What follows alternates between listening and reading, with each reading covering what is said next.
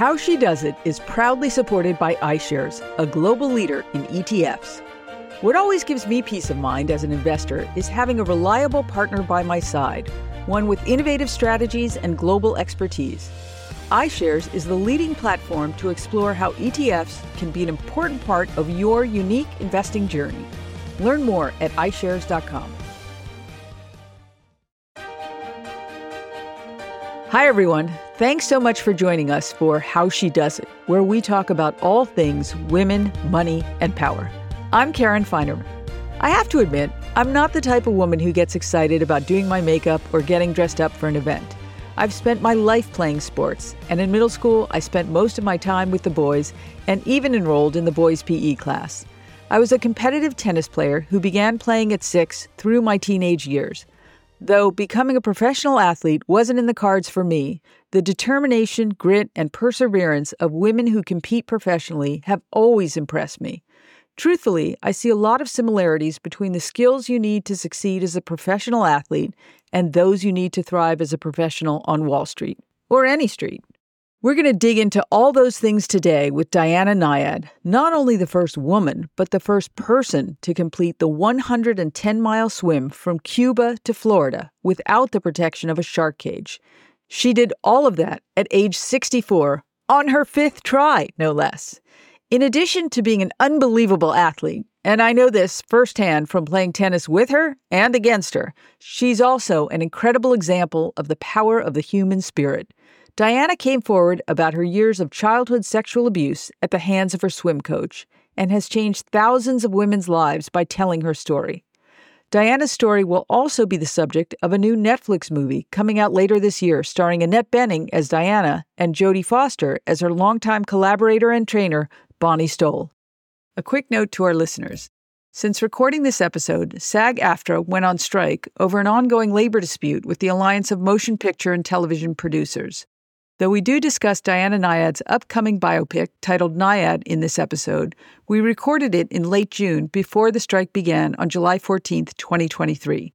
We hope you enjoy the conversation. Diana, thank you so much for being with us today. Karen, it's my pleasure. I just hope we don't go too deep into financial issues because you'll be very disappointed at my lack of expertise in that area. Fair enough. So as I mentioned, Diana, we played tennis together, and I feel like I'm lucky enough to call you my friend.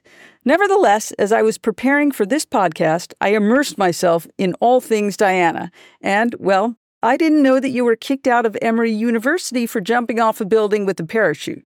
But I have to say, knowing you, I didn't find that all so surprising. Is that a true story? You know, it's gotten to be an urban myth at this point, but it was the 4-story window. It wasn't off the top of a building.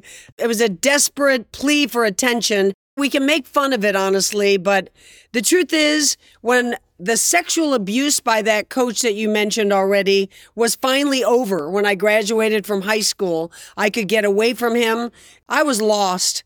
I didn't belong anywhere. I had lost, was now not going to be a swimmer anymore. At that point, I didn't know I was going to be a distance swimmer. So it sounds funny, parachuting out of a window. The truth is, it was not a suicide attempt, but it was a cry. It was me saying, I'm lost, I don't know who I am, and I'm doing foolish things. So interesting. That led to you going to another school where you began, is that where you began distance swimming? Not at a school, no. I went to Lake Forest College, north of Chicago, and it was a great experience, but it really was when I moved to New York City to go to graduate school. I went to NYU for comparative literature, and I was just swimming in the Columbia University pool one day, and a graduate student friend of mine said, Nyad, I see that beautiful, powerful stroke of yours. I see you've got the fire in the belly still. Do you know there's a sport called marathon swimming, open water swimming, and the Earth, after all, is a blue planet. It's something like 4/5 water. So there are people who stand on the edges of the Manhattan Island sidewalks or swims on the Red Sea in Egypt. We could name places all around the world. A gun goes off, men and women together swim to get to the other side. They don't make much money, but it's a tremendous building of character and friendship, seeing the world and the oceans of the world. So it really wasn't until after college that I started the marathon swimming. And did you look at that time in your life as you were healing also?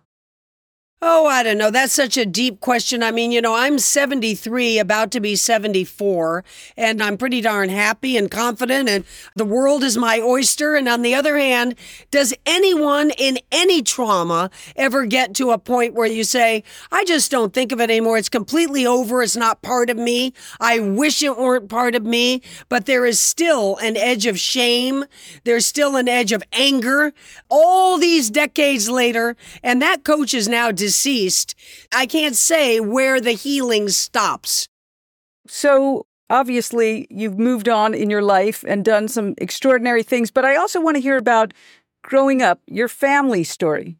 It's a mixed story, really, and that is that I try to have perspective. There are 8 billion people living on planet Earth now, and half of them don't have enough water to drink every day, don't have a shelter over their heads. So I am not going to claim lack of privilege and lack of adventure. My life has been filled with joy and opportunity.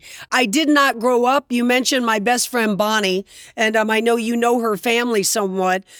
But Bonnie came from a loving, cohesive family where everybody told the truth and supported each other, and they're still that way to this day. That was not the family I grew up with. I grew up with a con artist father. Nyad had his strong suits. He was a wonderful storyteller. He was a bon vivant. Women loved to dance with him. Men loved to play cards with him. And he was a lot of fun. And on the other hand, he was a thief. He was a liar. And we couldn't trust him at home. Nothing he said was the truth. He got our family in a lot of trouble financially. People started coming to the house at midnight, 1 o'clock in the morning, and when he'd be away on one of his supposed business trips. And my mother finally divorced him. It was hard for her, but she believed that he was dragging us down. So I have tended now in my older age to look back at the fun side of him and the parts of him I inherited, which was that storyteller and that bon vivant side. And my mother, I don't think ever told a lie in her entire life. She grew up in France, and I got that wonderful French language and sensibility from her. But she was a meek character. She didn't stand up to my father. She didn't stand up to anybody, and I kind of took over. I was the ruler of the house after a while. So I can't paint a picture of a tragic family situation when I say lots of people in this world live a tragedy every day. On the other hand, I didn't grow up with a fuzzy, warm family life, and I think swimming was my salvation. I could get in that pool or even get out in the ocean and just forget about everything that was dragging me down. So you've obviously been an incredibly resilient person, and you've had a lot of hats as an athlete, a sports journalist, a public speaker, a writer. But let's get to that giant thing about you that most people know best, marathon swimmer. In your late 20s, you swam around Manhattan. That's a 28.5-mile swim. And that was a very big deal, particularly at that time. And just for comparison, the Ironman portion of the swim is only 2.4 miles, so over 10 times that. Then, what made you decide after that to make that first attempt to swim from Cuba to Florida? You're in your late 20s. Obviously, you have some incredible knack for marathon swimming, but what made you decide to do that? That started very, very early. I mentioned that I grew up in Fort Lauderdale, Florida. I was born in New York City and had New York in my heart. My mother had been from Paris. I had Paris in my heart. But the truth is, nature-wise, I grew up with the warm Gulf Stream ocean right off Fort Lauderdale, Florida. And when I was 9 years old, Karen, the Cuban Revolution broke out. And literally, overnight, in 24 hours, thousands of Cubans flooded into my hometown. Literally in one day, We're speaking Spanish. We're flying the Cuban flag. We're eating Cuban food. We're dancing salsa in the back of our Cuban friends' backyards. So that island that right across our shores where JFK and Jackie used to go over to party, where my parents danced at the Hotel Nacional, that island with the Cuban architecture and the old American 50s cars in one day became forbidden. And our town, Miami, the Gold Coast area of Florida, we became fascinated with the mystique of that magical island of Cuba. And at age 9, I was already a little competitive swimmer. I was on the beach one day and I said to my mother, "Mom, where's Cuba? I know it's out there. It's right out there, but I can't see it." And she said, "It's right there. It's just across the horizon. It's just there. You cannot see it, but you little champion swimmer, you could almost swim there." So honestly, not in a concrete way, but in a floating, imaginative way, Cuba and swimming between these two forbidden lands was in my soul from the time I was 9 years old. Something else in your soul, which I know is your last name, Nyad. And you were the one who told me that the word Nyad actually means champion swimmer, spelled a little differently than your Nyad, although maybe in another language it's spelled your way. But that's kind of destiny as well. I mean, when you learned that, did you just think, yes, this is what I'm destined to do? Well, I don't know if I thought it, but my father thought it. I was 5. The day I turned 5, on my 5th birthday, he called me into the den. He had the big Webster's version of the dictionary open, and he read for me. He said, "Come here, darling. I'm going to read for you. Look here. Your name. You are going to go to your little preschool tomorrow, darling. You are going to ask them, is their name in the dictionary? They're going to tell you no. You are the only one. Listen, Nyad." And he read to me that the first definition, the classic Greek mythology definition, is the nymphs that swam in the lakes, rivers, and oceans. The dryads were in the desert. The triads were in the forests, and the naiads were in the seas and the fountains and the lakes and the rivers. And the second, more modern definition of Nyad is girl or woman champion swimmer. So I came upon that definition at the age of 5, became a pool swimmer with a bunch of little kids not too long after that. But I always did walk around saying, "Yep, I'm Greek. My father is Greek, and he tells me that my name means champion swimmer." So, Karen, I'm in all those eponym books where Dr. Brain becomes the neurosurgeon. I have lived out the meaning of my name. It's a good one. I tell you, whenever I do the spelling bee, which is every day, and I have those letters, Naid, I can mix them up, put in Nyad. I feel like, oh, not everyone knows that, and I always think of you when I do it. So let's go back to this first attempt. So you made the first attempt at the Mount Everest of swims, the Cuba swim. But after 42 hours and 79 miles, you were blown desperately off course, and your dream was unfulfilled. And you didn't swim another stroke for 30 years. Is that right? Well, not really. I had tried that swim, as you say, in 1978. The next year, 1979, I had trained again because Cuba was the swim. That was the holy grail for me, and it is for a number of swimmers. As you call it, the Mount Everest. It's the most difficult swim on the planet. The next year, we couldn't get in. We couldn't get visas. We couldn't get the weather right. So I did swim from the island of Bimini to the shore of Florida. And that took a little under 30 hours. And that's fine. It's an achievement, but it wasn't Cuba. And the next year, 1980, we once again could not get visas to get into Cuba. I was starting to get offers from the wide world of sports as an announcer. And so I left my beautiful Cuba swim behind. And at that point, from 1980, I didn't swim for 35 years until I took it back up at the age of 60. So when you started training again, you said that you didn't tell anyone first, but your friends started noticing you're getting a little more tan, you're having those goggle-shaped tan lines around your eyes. Did you think people would discourage you from trying again? Or why did you try to keep it a secret? Well, I wanted to find out if I had it in me.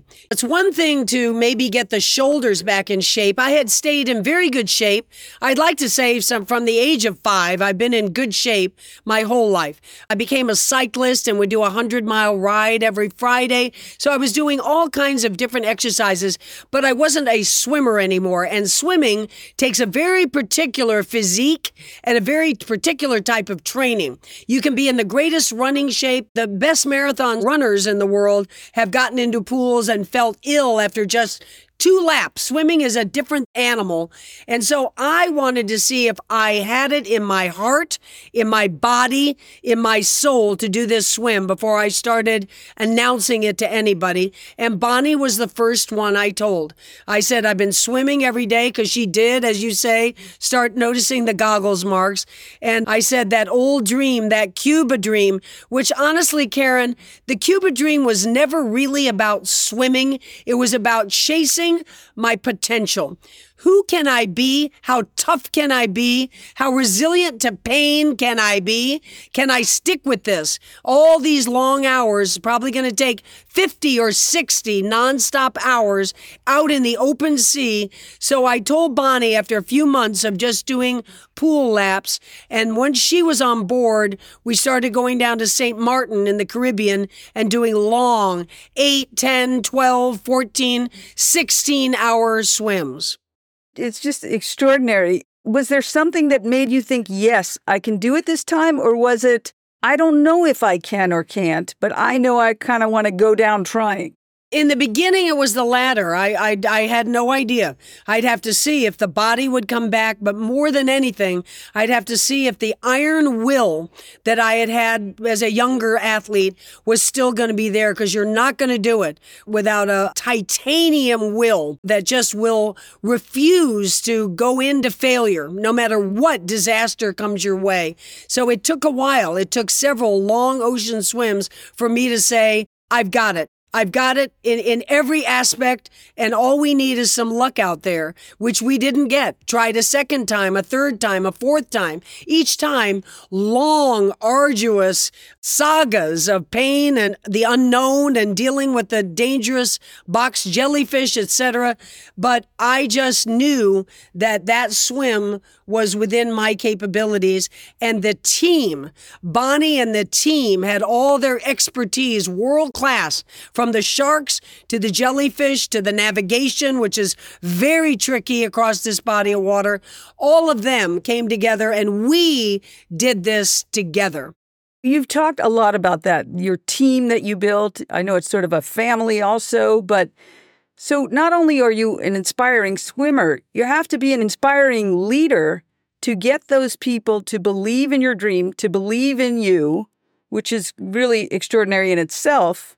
But also, I can't help thinking, because this is kind of what I do, money stuff, it must have been pretty expensive. How'd you raise the money? Well, it wasn't that hard, honestly. I think that there are companies and there are individuals who want to be involved with resilience, with people who just refuse to give up, with people who are chasing a noble dream and are willing to research it. Knowledge is power, and that was our group. Very smart, and everybody coming in with their factions of knowledge that we needed to get across. And so, like I say, the corporate company secret came on very quickly and were willing to finance the entire thing. But we also had individuals online sending anywhere from $2 to $1,000 just to be part of it. So I was very honored by the support that we got. And now we're going to take a quick break. When it comes to investing, there's nothing that brings quite as much peace of mind as having a reliable partner by your side. iShares, the worldwide leader in ETFs, can help you pursue your individual investing needs with global strategies, expertise, and market insights.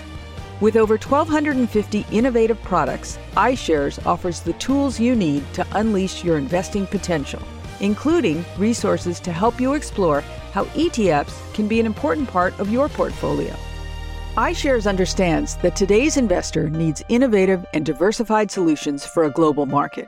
Because, after all, your life is unique. Shouldn't your investment strategy be too? Start your pursuit of financial well-being with iShares today at iShares.com. And we're back. So take us to your successful attempt. I don't know, you're maybe 20, 30 hours in, which in itself is extraordinary, but only makes you about 27 hours, I guess, halfway there or so. Where does your mind go? I've heard that you sang songs, that you listen to nothing also as well. Do you feel like giving up ever? What do you do with your mind that must be racing and tired at the same time?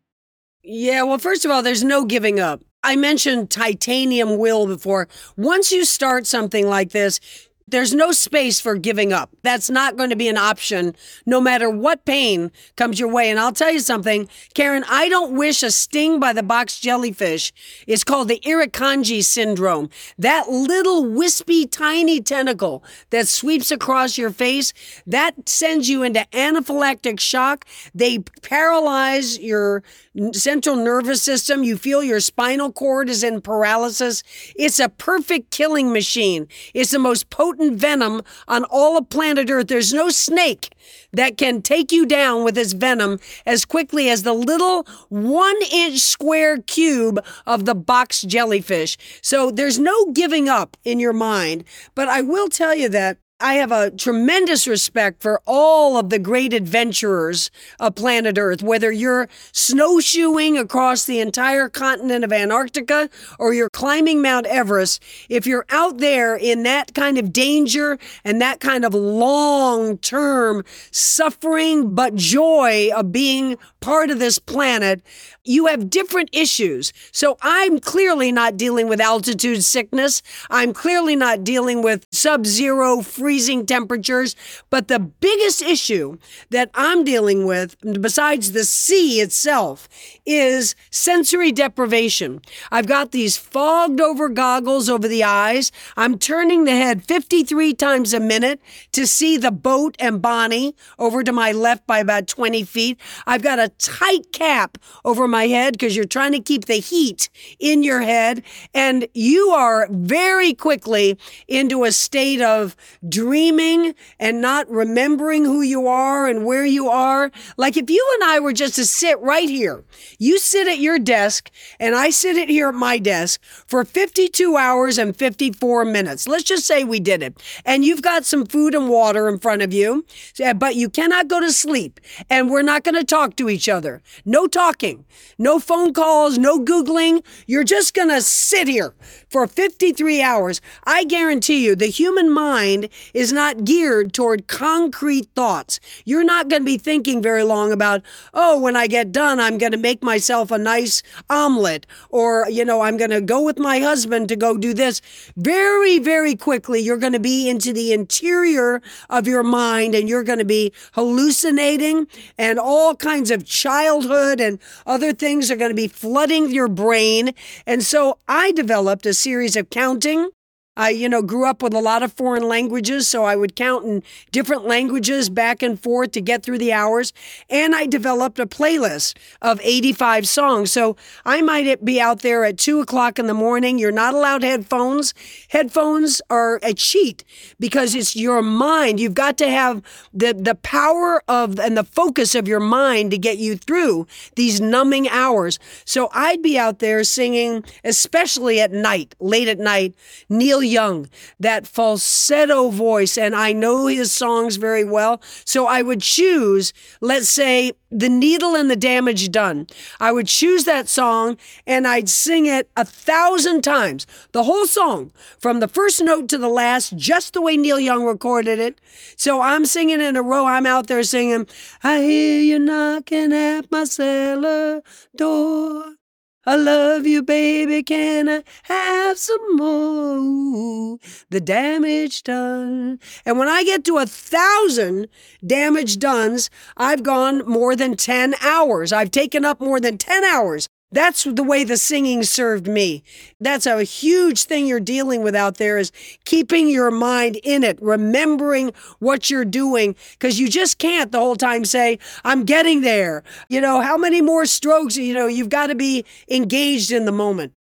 So you're out there, and then at some point, you're sort of over the hump and approaching, I don't know what's considered approaching the shore. How far away did you think, I can see it?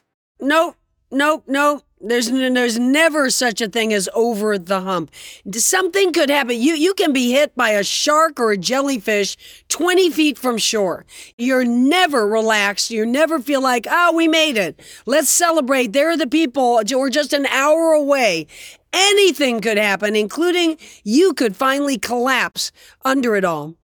So one thing I really have always wondered, did you ever doubt yourself after the swims that you weren't able to complete? You know, I'll tell you, I never did. I think it's because it wasn't me who was quitting. On the 4 epic tries that we made, it was never me who raised my hand and said, it's too much. I didn't train enough, or I bitten off more than I can chew. Nobody's ever going to do this swim, and I'm never going to do it. Even after those box jellyfish, and I'm telling you, that was a scene right out of a movie that you're about to see in the fall. I should have died that night with what was going on with the triage, with the emergency doctors. And as soon as we were quit and on our way to Key West and disappointed, I said to Bonnie, you know what we've got to do, Bonnie? We've got to find the leading world's expert in the box jellyfish. And Bonnie said, can you give us a lousy 24 hours to celebrate everything we put into this? You're too much. You're exhausting. So I never did lose faith in it. And I think that's just a factor of personality, not necessarily this swim. And I think, honestly, Karen, most of the people who have responded to this story, whether I'm out speaking or reading my book or seeing the documentary, and now who will see the feature film, most of them are not swimmers. Most of them are not athletes. They're not following marathon swimming. And I even said, this wasn't about marathon swimming to me. It was all those precepts of dream big. Go ahead and don't be afraid to fail. Chase big dreams and you'll find out who you are. You'll tap down into every ounce of your potential. And if you don't give up, if you get up after you're knocked down and get up after you're knocked down again and again and again, one day you'll make it to whatever your other shore is. And I think that's what I lived out loud. That is my personality day by day. And that is what most people found for their own lives that they felt in this story. They don't want to give up on their dreams either. So I often think about, you're in the arena. You're in it. You're in it. You know, they talk about the blood and the sweat and the tears. You're in it. And the perseverance, that titanium will, is just such an extraordinary thing. Why do you think so few people have it? Because so many people are inspired by it and are amazed by it and would love to do it. I can count on one hand the number of Diana Nyad type people I know, and it's one. It's you. What makes you so different? That's a big compliment. But honestly, I think if you and I sat down and thought about all the people we've met in our lives in different areas, from business to medicine, there are so many extraordinarily brave, courageous people. I've been lucky and traveled to tribal areas of countries and been in the interior Borneo. And I've witnessed people who, at a moment of childbirth, when there's no other choice but to make that childbirth happen right there without the midwife, without the doctor, we rise to the occasion. I think humans are born with resilience and with desire to live big lives. It just may not look that dramatic as Serena Williams playing their last night match at the U.S. Open. But that doesn't mean there's a woman down the street from me who lost her husband. She started working 2 jobs, didn't have much of an education, but she's the one who's decided to go around the neighborhood and collect funds and meals for another family who's in trouble, even though she's working herself to the bone. I admire that woman tremendously. So it's not always big athletes who do things. I think that there is a power of the human spirit in almost all of us, all individuals alive. It sounds so inspirational the way you say it, and it is, but it is also something extraordinary and rare. But I want to switch gears. I touched earlier on the Netflix movie about your life, and I want to get to that. So what has it been like to work with Annette Bening, playing you, and Jodie Foster, playing Bonnie Stoll. Were you surprised when they came to you with that story, or what, did you work with them all through the movie? What was the whole experience like? Bonnie and I got to know both Annette and Jodie for about 7 months. We all live here in Los Angeles, so that made it very easy. Before they ever started shooting in the Dominican Republic, which was a year ago, 2022, February, March, April, and May, that's when they shot the movie. And Bonnie and I got to go down and watch it. It is surreal to watch two people become virtually more you than you are. So they were just magnificent in taking on not just our haircuts, but our entire beings. But when we sat down before the movie, the directors, the producers, Bonnie and I, and we made our list of who would be your number one choice. And by far, Annette Bening and Jodie Foster were the two choices. You just can't come up with more storied actresses who are experienced, who are classy. These are movie stars who do not take the movie star mantle very seriously.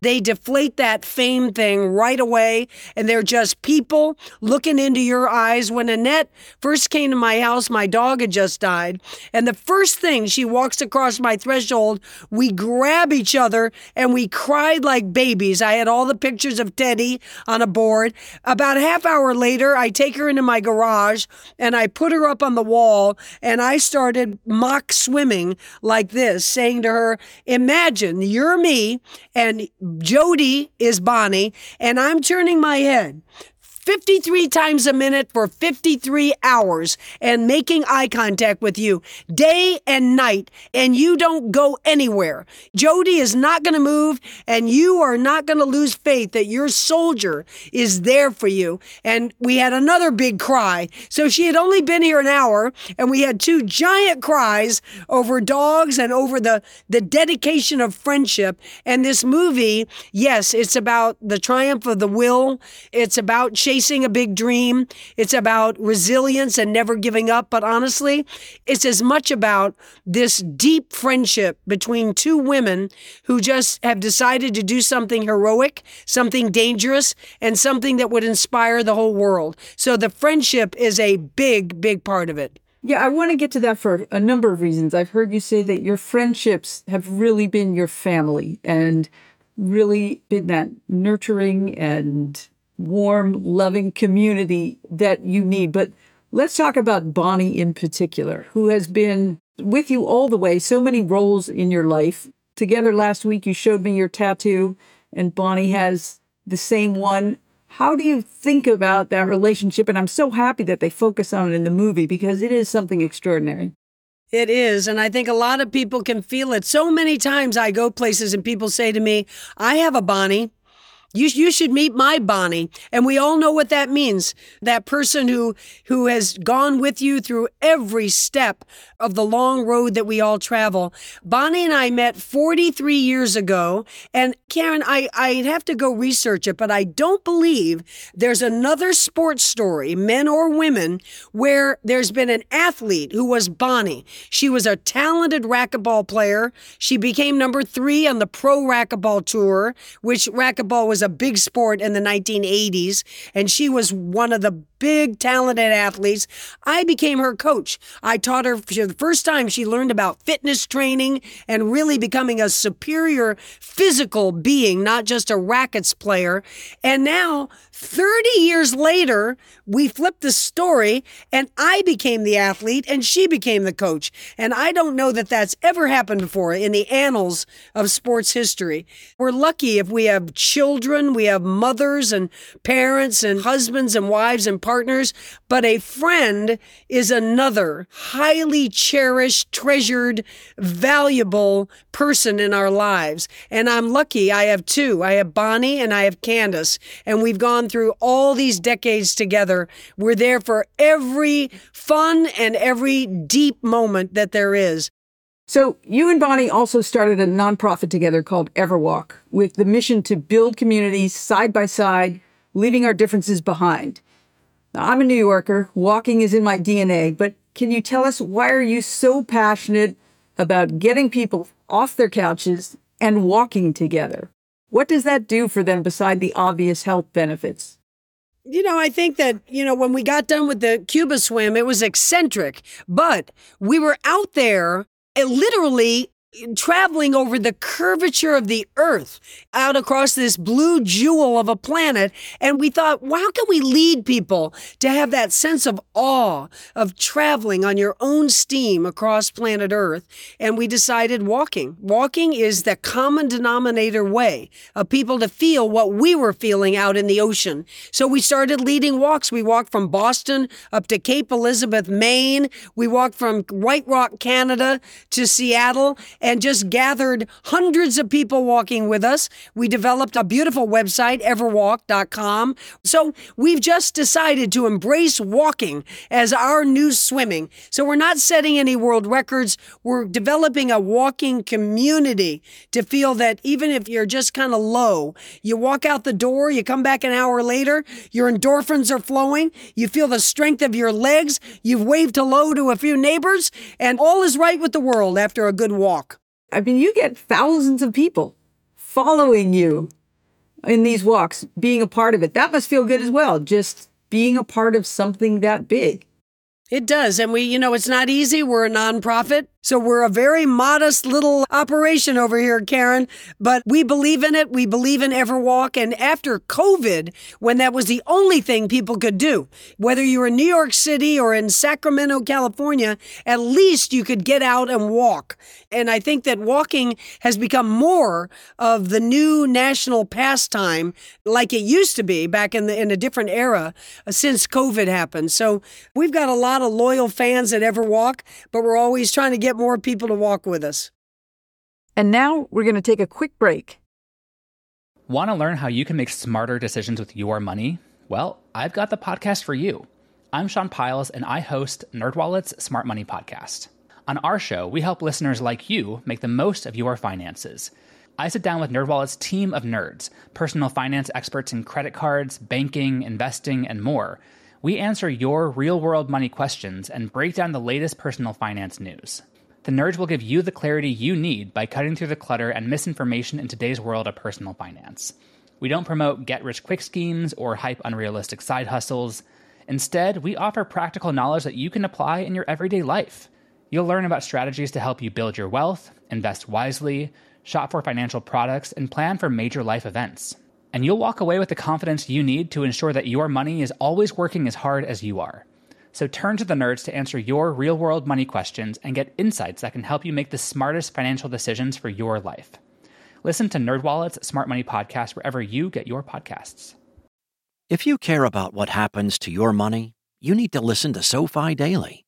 Unlike other podcasts talking about finances, markets, and businesses, some spending more than 60 minutes to cover everything, SoFi cuts to the heart of the financial world in 5 minutes or less.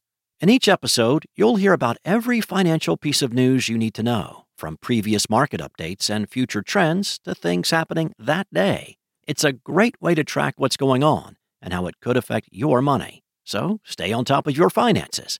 Listen to SoFi Daily wherever you get your podcasts. That's SoFi Daily wherever you get your podcasts. And we're back. So let's get to the lightning round questions here. So you might know this best as would you rather. The only challenge is that you can't think about these. You just have to say whatever comes to your mind at the moment. Okay, ready? Okay. Optimist or pessimist? Optimist. Money or power? Power. French or Spanish? Ah, le français alors. Come on. Well, I know you speak both. Neil Young or Janis Joplin? Oh, I can't. I'm 100% split. I can't. And I want to tell you something. In the movie, you're going to hear Janis Joplin in the movie singing, come on, come on. I mean, and you're going to hear Neil Young. He's in there too. Oh, well, and it's great music. So how good is that? All right, some sports ones for you. Tennis or pickleball? Oh, please. Tennis! Okay, tennis it is. I know. Okay. Oceans or pools? Ocean, the life, the horizon. Okay, the challenge, the horizon. Pasta or peanut butter and jelly sandwiches, which I think you ate while you were swimming? Pasta, a real meal. Which do you prefer, backstroke or breaststroke? They're never breaststroke, ever, for even a moment. Backstroke.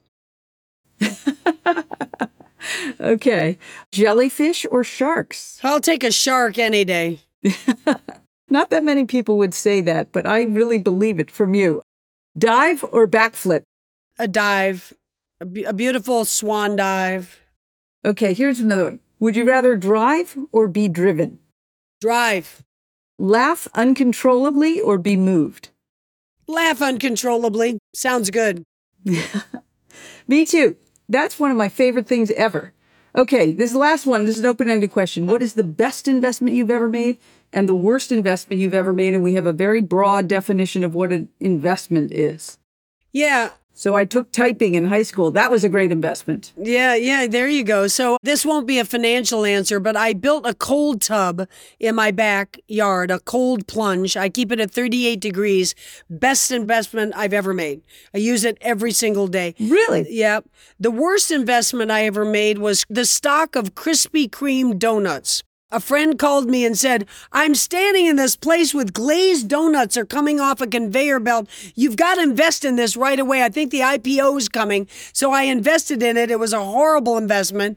And I should have known better because none of us should be eating or investing in donuts. Okay, those are two excellent answers. Thank you so much for joining me today on How She Does It. Thank you so much to Diana Nyad for her incredible story on perseverance and never giving up on your dreams. When you have a moment, please follow us on Apple Podcasts and subscribe to updates from the Her Money community at hermoney.com/subscribe. Our producers are Katherine Tuggle and Haley Pascalides with the help from everyone at Her Money. This podcast is mixed and mastered out of CDM Sound Studios. Our music is from Video Helper, and our show comes to you through Megaphone. Have a great week, and I look forward to seeing you here with us again. Onward.